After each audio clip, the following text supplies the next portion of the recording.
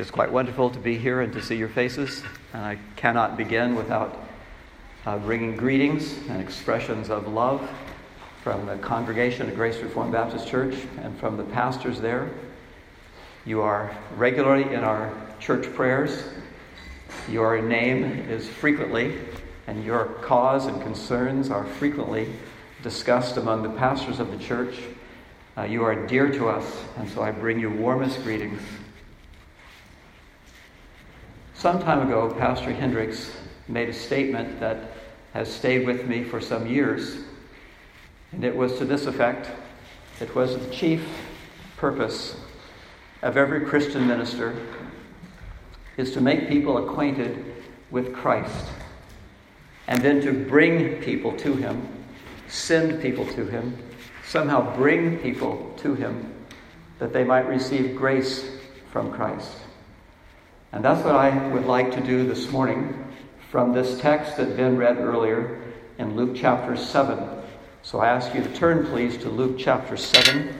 And may it please the Spirit of God to freshly acquaint us with the Lord Jesus and to make Him precious to us and for Him to give fresh grace to us.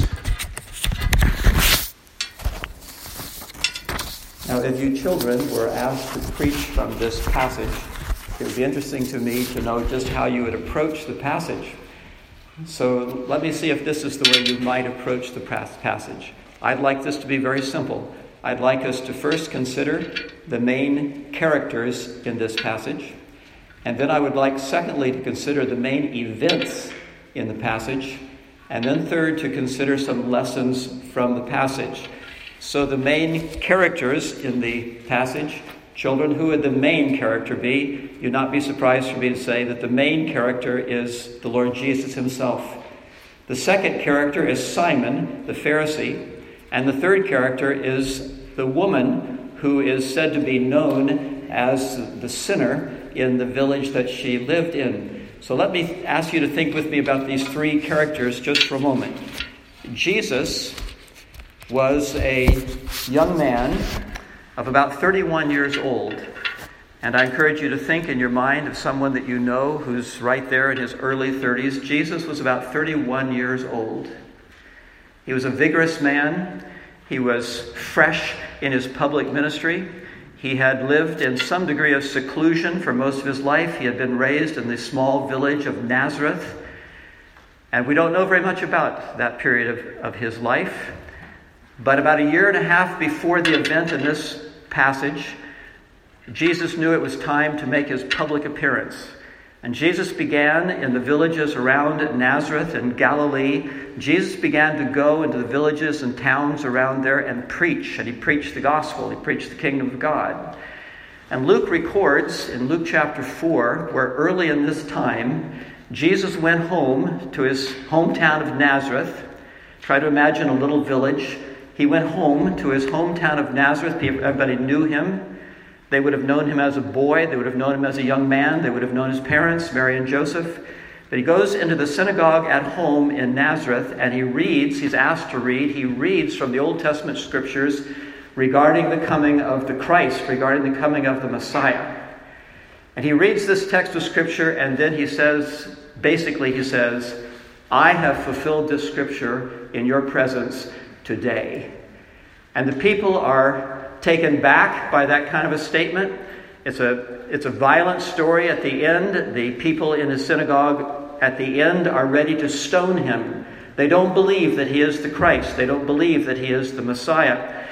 Well, Jesus begins to demonstrate again and again and again that in fact he is this one that the Old Testament scriptures said would come.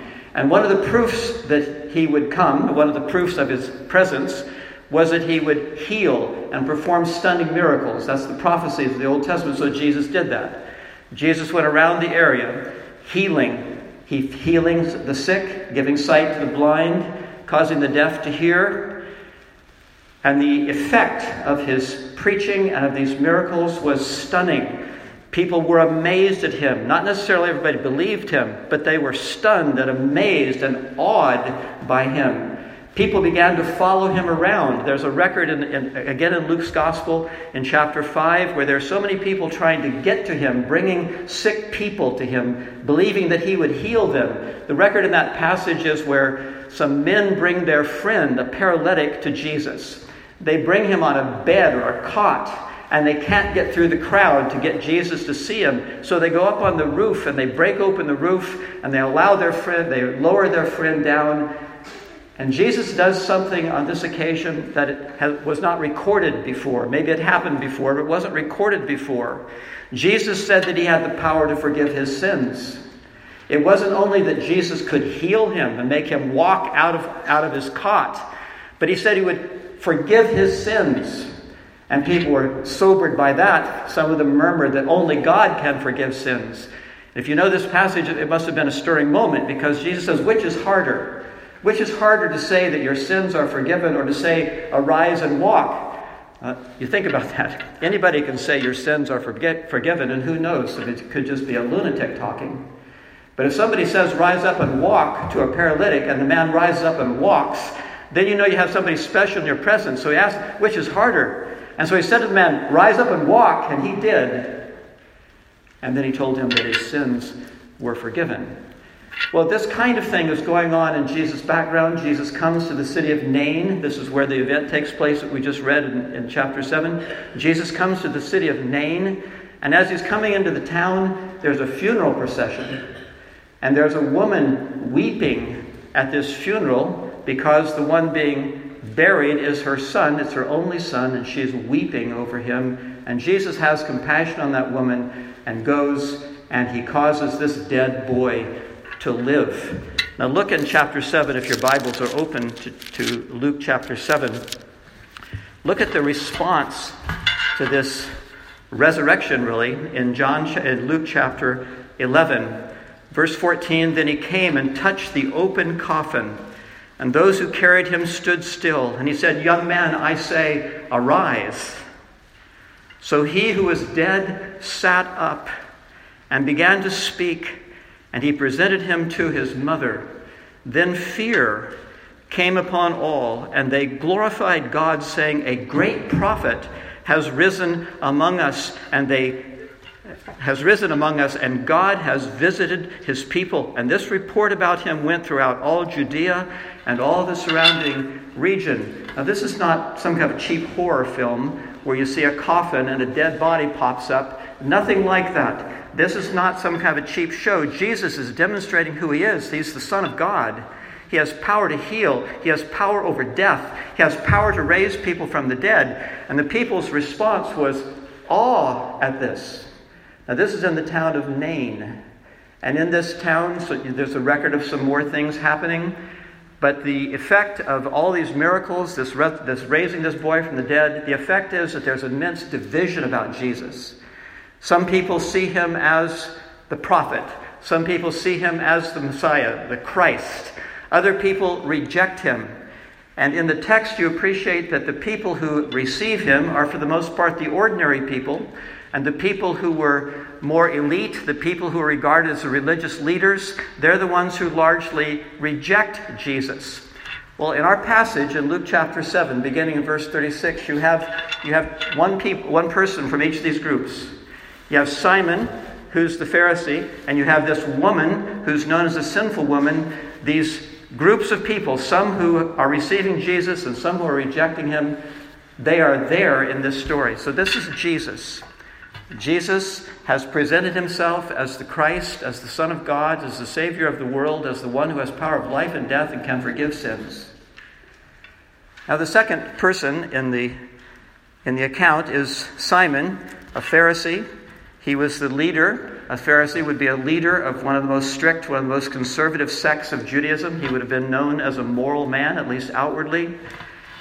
He has some degree of curiosity about Jesus. It'd be hard to be in the city of Nain and not have some curiosity about Jesus after these things had taken place. So Simon invites Jesus to his home. And he has a dinner where Jesus is invited. It doesn't seem that Jesus was especially honored. Simon doesn't treat him with any dignified manner. He doesn't offer to wash his feet. He doesn't do the things that normally would be done to a guest. He's not a good host, but he has some interest in Jesus. He invites Jesus to his home for this dinner. He had a curiosity, at least, about the Lord Jesus. He didn't love the Lord, and that will come out as the passage unfolds. This woman loved the Lord, but this man Simon did not love the Lord.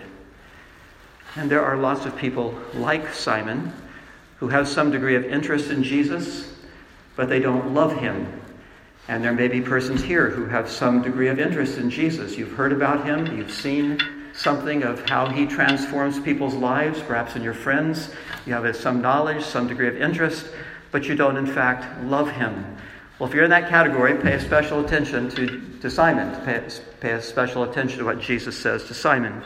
The third person, the first character is Jesus, the second is Simon. The third person is the woman. In verse 37 and 39, you perhaps noted this as Ben was reading. In verse 37 and verse 39, she was known in the city as a sinner. Look again at verse 37. And behold, a woman in the city who was a sinner. When she knew that Jesus sat at the table in the Pharisee's house, she brought an alabaster flask of fragrant oil. Again in verse 39. Now when the Pharisee who had invited him saw this, he spoke to himself, saying, "This man, if he were a prophet, would know who and what manner of woman this is who is touching him, for she is a sinner." Simon viewed this woman with contempt. Whatever she was known in the village, she was known in the town as a sinner. She was a certain kind of woman, according to him. Everyone knew her to be this certain kind of woman. Whatever her sins were, she had a public reputation as a sinful person. Tradition says that she was a prostitute. If so, then she knew a great deal about being degraded, about being used. Her life would have been full of disappointments. And in the Jewish society, especially in this small-town Jewish society, she would certainly have been an outcast and the object of scorn. But this woman had come to love Jesus. Verse 47, in the whole passage, she had come to love Jesus. Now, we're not supposed to believe that in that feast she came to love Jesus. Before she came to the feast because she wanted to find him. She came to the feast because she did love Jesus. All these things that are going on in her town, all this preaching, all these miracles, this boy being raised from the dead, she knew something about Jesus in the past. She knew that he had healed the sick, and she knew that he would have touched untouchable lepers. She knew that he had shown compassion for all kinds of sinners.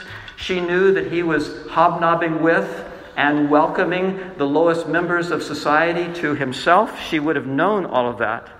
And maybe she even heard him in some of his sermons. Maybe she heard him say, "Come to me, all you who labor and are heavy laden, and I will give you rest." She knew something of Jesus, and she had come to love Jesus. She was drawn to him. She believed him. She trusted him. And she loved him. And now in this social setting, as awkward as it must have been for her, now she's going to show her love to Jesus. So those are the three characters. The Lord himself, Simon, and the sinful woman. Now second, let's go to the main events. And there are a number of main events. There are three primarily. There are five that are worthy of note.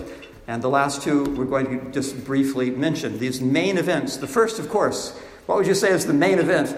The first and the main event of this passage is the woman's extraordinary display of love. Her almost extravagant display of love, even of humility. The text begins in chapter 7, verse 37. Behold, wake up, pay attention. As Luke wrote this, when he is reflecting back on the event and he writes this, he introduces with a look at this. Behold, in the original language, behold. Well, what he is asking the reader to observe is something that was very extraordinary. What this woman did was an extraordinary thing. When she learned that Jesus was there, when she learned that, She found him. She went into this place. She went into the Pharisee's home, and she found him. She was so affectionately desirous of being with him and coming to him that she broke all the bounds of propriety and burst into this Pharisee's party, into his dinner, into his home. And she goes and she finds him. Now, you can imagine, maybe you can't imagine, maybe some of you can imagine, it would be a pretty withering experience for a woman known in the village as a sinner. It would be a pretty withering experience for such a woman to go into the presence of these Pharisees, of these moralists. You can imagine that she didn't feel comfortable in their presence. It would have been a withering and humiliating experience for her to expose herself to this social group. But she did it nonetheless. She found Jesus, and she stood behind him. Perhaps you have enough familiarity with the stories of the Bible or with the Middle Eastern culture of Jesus' day to appreciate that in that setting they would have been reclining at the meal. The tables would have been low to the floor. The people would lean on their right arms usually. They would lean toward the table and their bodies would be out away from them and they'd be eating their food with their right hand. Well, she wants to come to him, to Jesus, in that posture. All she could really get to is his feet. She'd have to stand on the table to get to his face or to his hands. So she comes up by his feet and she stood behind him. And she had intended to go and to break open this flask of expensive perfume. But before she can do it, she breaks down. She starts weeping. She goes with the intention of anointing his feet with this oil, but she begins to weep, according to verse 38. And it's a peculiar word here that is translated weep. It's a word that's not just tears streak. It's the idea of wailing. It's the idea of making a lot of noise. Weeping, wailing. It's the same word that was used to describe the mother's weeping as she was going with his funeral procession, weeping and wailing. When Jesus wept over Jerusalem, it's this word that it's not little tearing up. It's not just the eyes filling up with water. This woman, she's coming up to anoint Jesus' feet, and she just bursts into these uncontrollable sobs and wailings. There's a kind of emotional outburst that has a degree of agony connected to it. What was going on in her mind? Well, Luke doesn't tell us what was going on in her mind. Was she, at that moment, just overcome with how unworthy that she was and that she would be loved by this person? Whatever was going on in her mind, she broke down in weeping. She wept profusely.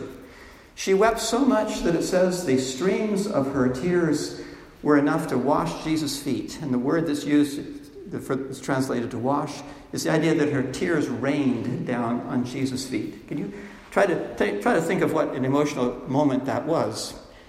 It's, you know yourselves, what makes you cry. Have you ever cried so many tears that the tears could have moistened someone's feet and that you actually could have washed his feet with your tears? This is something that's really extraordinary that is being recorded here. This woman was overcome with emotion. The wells of her feelings were broken open, and so much crying and noisy wailing was going on, so much emotion that tears are raining down from her face upon Jesus' feet. And she undoes her hair, and she's able to actually dry his feet with her tears. Then she does anoint his feet, and she kisses and kisses and kisses and kisses his feet. And you can imagine that the crowd is stunned by this. Here you are, a nice Pharisee, nice moralist, you've got all your moralist friends around you, and this sinful woman breaks in and creates this kind of a scene. Well, that takes us to the second main event. That's the first main event, her extraordinary expression of love. The second main event is the response of Simon. Simon's response. How do you think he regarded this scene? Well, Simon doesn't say anything. Everybody's quiet.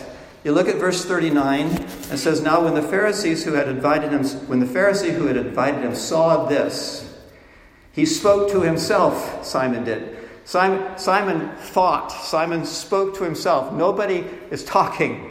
The whole place is quiet, having observed this intrusion of the woman. So Simon speaks to himself. He was scandalized by this woman. He was critical of her. Charles Spurgeon preached several sermons from this passage, and he wrote that the Pharisee had an insufferable contempt for this woman. An insufferable contempt. So he's full of contempt for her. What she had done is totally inappropriate, is way beyond immodest. It's totally unacceptable to him that this immoral woman has come into his house and done this. But his primary concern is not with, his primary criticism is not with that woman. His primary criticism is with Jesus. Bear with the reading again of verse 39. Now when the Pharisee who had invited him saw this, he spoke to himself, saying, This man, if he were a prophet, would have known who and what manner of woman this is who is touching him, for she is a sinner. If he were a prophet, he would have known two things. He would have known what kind of a woman she was, and he wouldn't have let her touch him if he were really a prophet. You remember in chapter 7, in verse, I believe, 16, there is this thought that he must be a prophet. What he's doing, he must be a prophet. Well, maybe this Pharisee Simon that was in his mind, but he's saying, well, he's clearly not a prophet. If he were a prophet, he would have known what kind of a woman this was. He would have known it, and he would not have allowed her to touch. Simon totally misunderstood Jesus. He totally misunderstood him.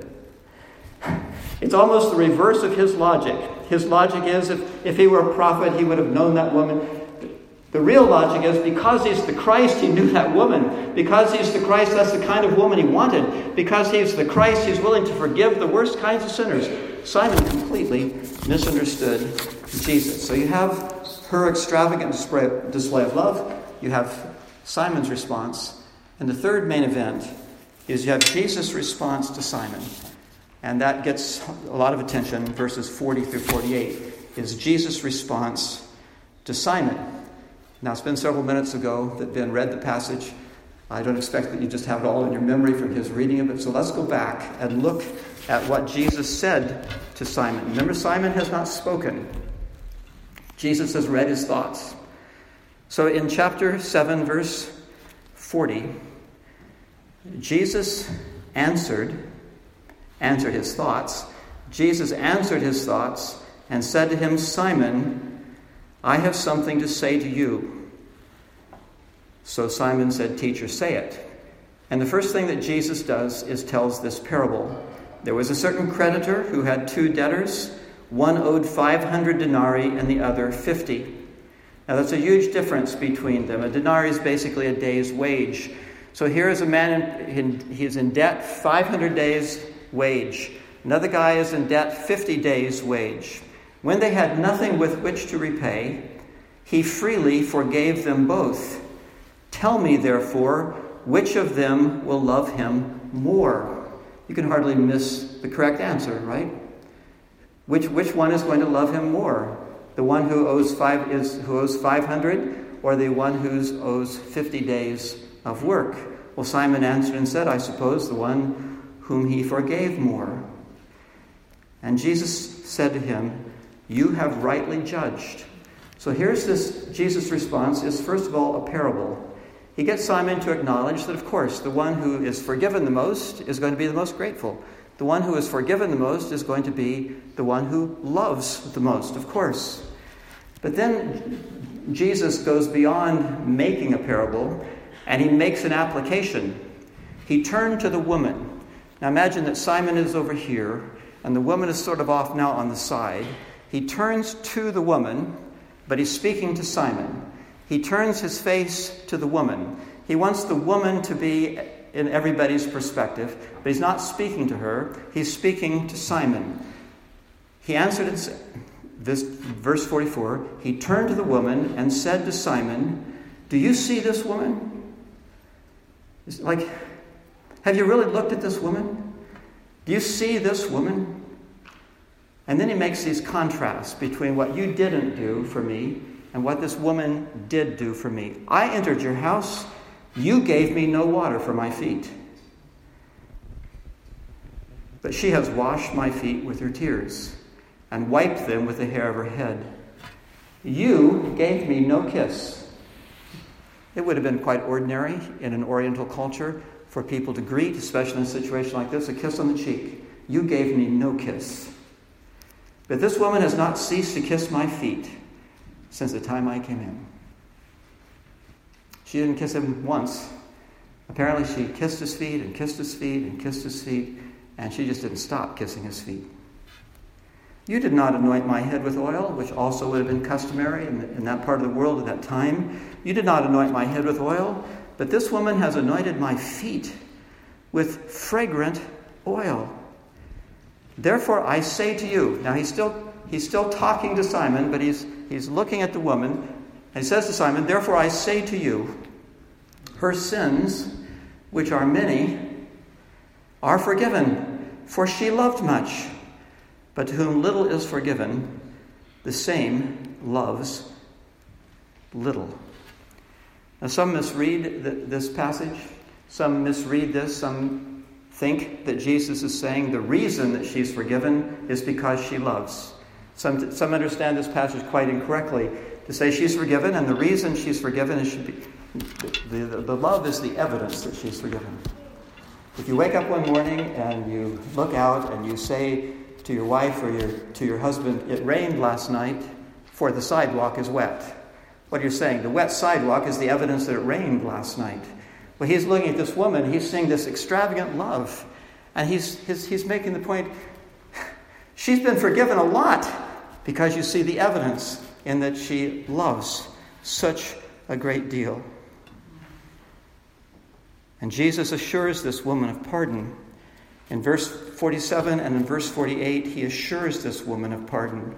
He says to Simon that her sins are forgiven. Then in verse 48, he says directly to her, your sins are forgiven. And those who sat at the table with him began to say to themselves, who is this, who even forgives sins? And then he said to the woman, your faith has saved you. Go in peace. Well, the events of this passage are as remarkable as the people. This extravagant display of love. Simon's response in his heart. Jesus' response to Simon. He puts Simon down and he makes this big declaration about love and forgiveness. And again, 3 times. Once to Simon, twice to the woman. He assures her that her sins are forgiven and that she is saved. It's an exciting passage. So the main characters, the main events, and now I'd like us to look at the lessons that we should draw from this passage. And all the lessons, I believe, are pretty straightforward. I believe if most of you are called upon to make applications from this passage, you'd look at it a couple more times and you'd make the same applications that I'm going to make. The first, of course, is that Jesus saves morally bankrupt, morally needy people. It's not enough to say that Jesus saves such people. You really have to say that Jesus loves it. You have to say that Jesus delights to save such people. The Gospel of Luke was written by Luke some decades after the events, maybe in the 60s, but some decades after the events. And by the time that Luke writes this, Luke has been traveling around the Mediterranean world with the Apostle Paul. They have gone way beyond the Jewish cities, the Jewish centers. They've gone to the great pagan centers of that part of the world. They've gone to Athens, they've gone to Corinth, they've gone to Rome. And they have seen Gentile sinners of every sort stream in to the church. And some scholars think one of the primary reasons that the Gospel of Luke was written was for that great ingathering of sinful people across the ancient world, for them to have the sense of assurance that Christ has come to save the Gentiles, that Christ has come to save very sinful people. There's no reason to think that this woman was a Gentile. She's in a Jewish city. But she is described in contrast to the religious leader as a sinner, bad woman in the city. Everybody knew it. Well, this is so one of so many passages in the Gospel of Luke that are records of Jesus going to the people that were regarded as really morally messed up. Not the nice guys, Not the nice women, not the nice men, but the really bankrupt men and women of his society, reaching them. Jesus does that. I'd like to just refer you to this text in 1 Corinthians chapter 6, verse 9. This is where Paul is writing to the church in Corinth. Remember what I just said? Luke is with Paul. Paul is going to all these awful places, and these people that the Jews would have considered to be really immoral, horrible people. They're coming to Christ. They're being forgiven. Well, Paul writes to one of those churches. It's the church in Corinth. And just notice what he says about them. Do not be deceived, he writes to the church. Imagine Alex writing, do not be deceived. Neither fornicators, nor idolaters, nor adulterers, nor homosexuals, nor sodomites, nor thieves, nor covetous, nor drunkards, nor revilers, nor extortioners will inherit the kingdom of God. And such were some of you. That phrase, and such were some of you. He knew that congregation, Paul did. And he writes, and such were some of you. But you were washed. You were washed. You were sanctified. You were justified in the name of the Lord Jesus Christ. Jesus was doing that before his death upon the cross and before his resurrection. Jesus was going out and searching for very sinful people and drawing them to himself. And when Paul and others began to preach the gospel in the Gentile world, that's the kind of people that were coming. And he could say to that Corinthian church, that's what you guys were like. But you've been washed, you've been sanctified, you've been forgiven, you've been justified by the grace of the Lord Jesus. That's what Jesus does. And he delights to do it. Jesus was the perfect representation of his Father. And I suppose many of you would know, I hope you would all know perhaps, this wonderful statement about God in Micah 7 and verse 18, who is a God like you? Who is a God like you, pardoning iniquity, passing over the transgression of the remnant? He does not retain his anger forever. And why does he do that? Why does he forgive? Why does he not stay angry? Because he delights in mercy. Well, Jesus is the perfect representation of his Father. It gives the Father delight to forgive people. And you can imagine this incident in the city of Nain in Luke chapter 7 made the Lord Jesus very happy to pronounce forgiveness upon this woman that everybody there regarded as a sinner. Jesus saves morally needy people. And he delights to do so. And that is surely one of the largest lessons of the book of Luke itself. It's one of the largest lessons of this particular story. And it's one of the largest lessons of what all the things that he did in the city of Nain.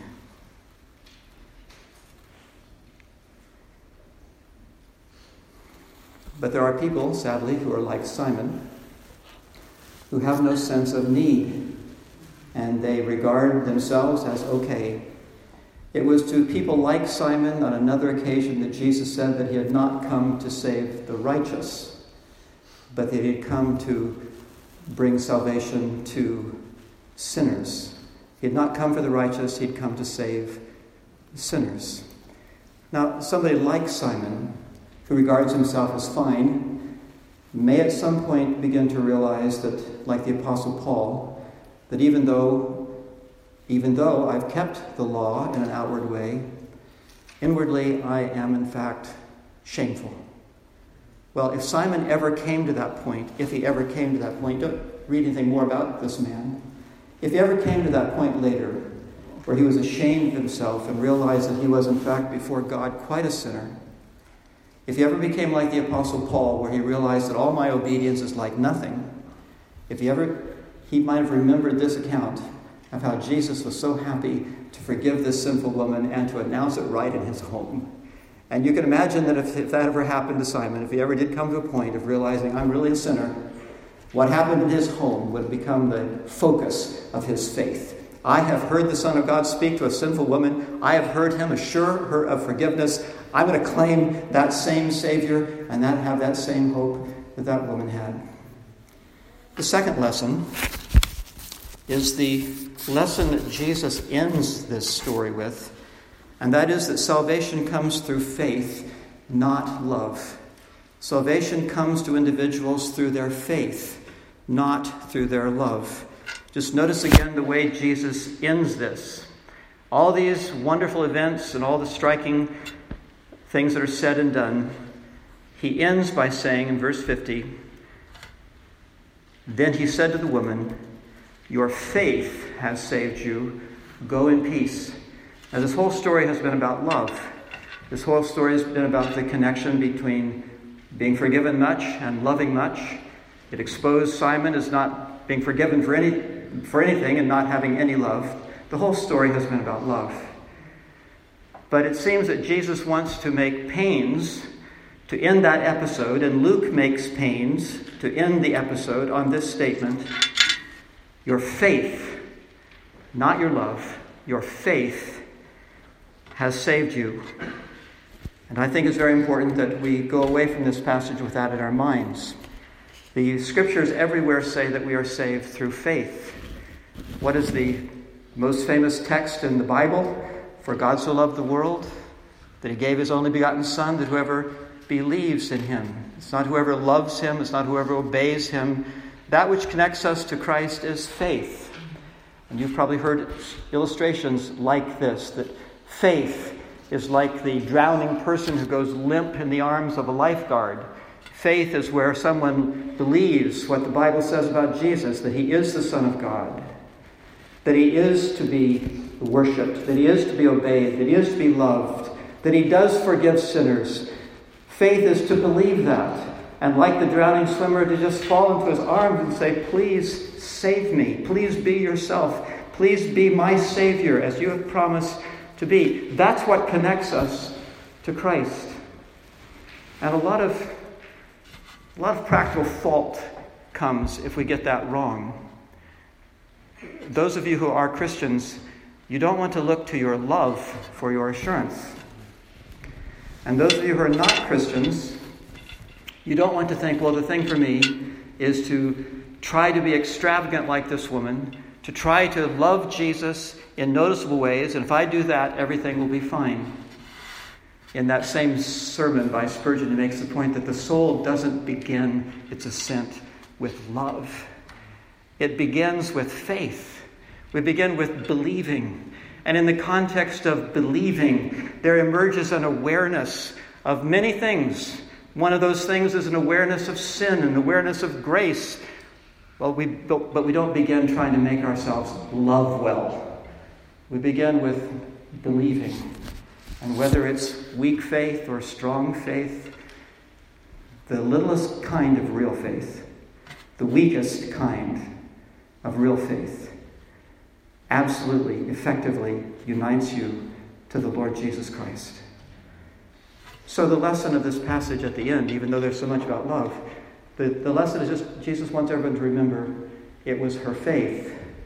It was her faith through which she was saved. She believed what she had heard from Jesus about himself.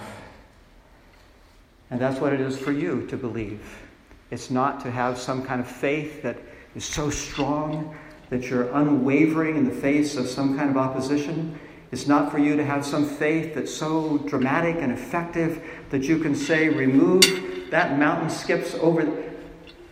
There's strong faith, and there's a lot in the Bible about the need for strong. But the most elementary, faltering, childlike confidence that Jesus is the incarnate God, that he is the Savior of all who come to him, that he, being the incarnate God, should be loved and obeyed and worshipped. Believing that is the gift of God. And believing that is what unites you to everything that is in Christ himself.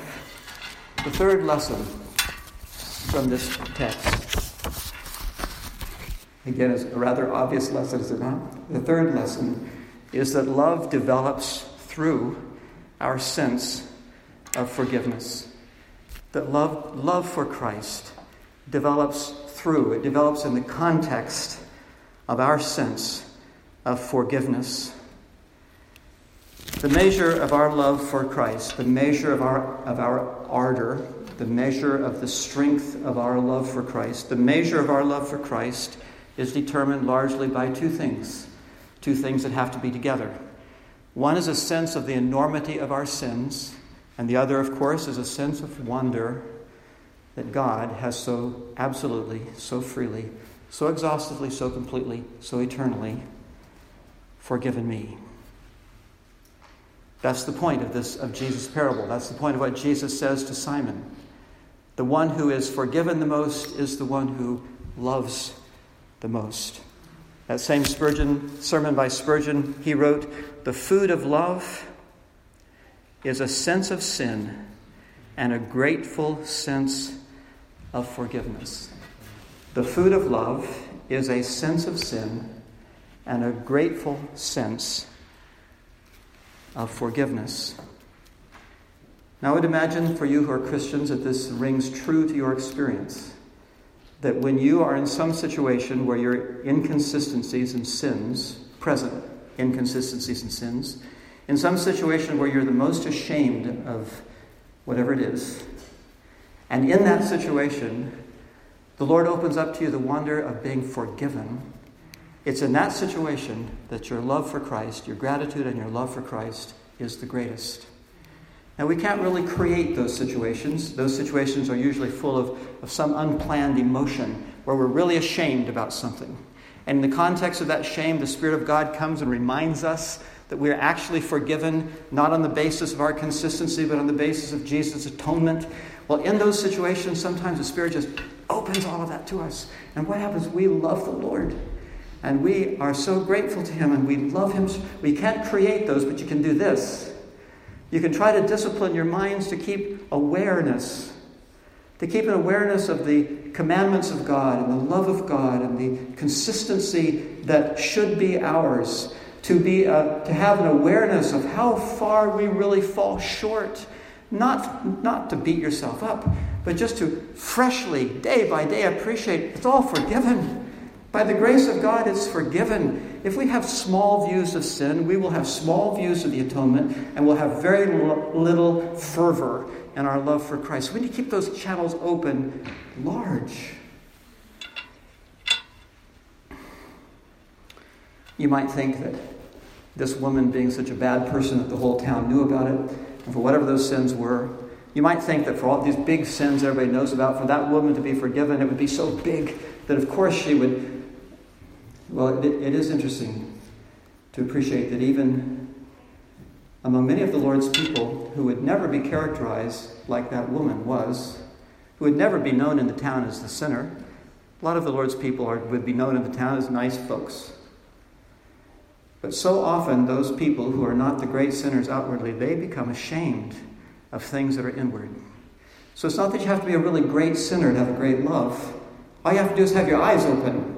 All you have to do is really understand who you are and the thoughts and the motives and the selfishness and even, for some people, the cruelty and the lust, the things that go on in the mind that you'd be so ashamed if anyone knew. You're not regarded as a sinner. Nobody in the town knows you, but you know you are. Well, you don't have to be like this woman to have extravagant love. You just have to see yourself.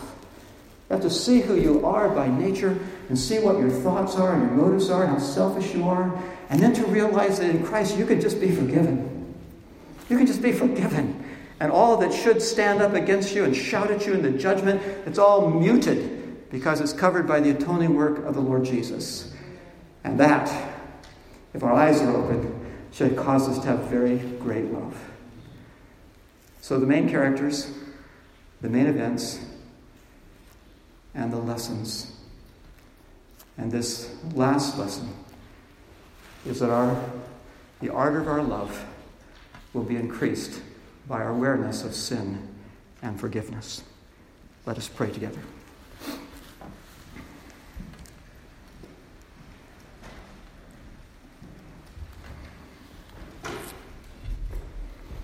Our Father, we are glad to be with you today. We are glad to have this text of the Bible. We are glad to sing the hymns to you. We are glad for your love and for your mercy, for the gift of your Son. We pray that you would help us to see him more and more clearly as he is presented in the Bible. And we pray that you would help us subjectively to more deeply appreciate his offers of forgiveness and love. And that you would help everyone, that you would cause everyone in this place who does not love Christ, that you would cause them this day to see their sins and to see his grace and to want him, and that you would give them faith to believe in him.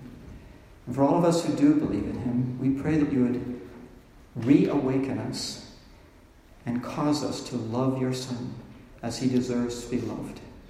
We pray in Jesus' name. Amen.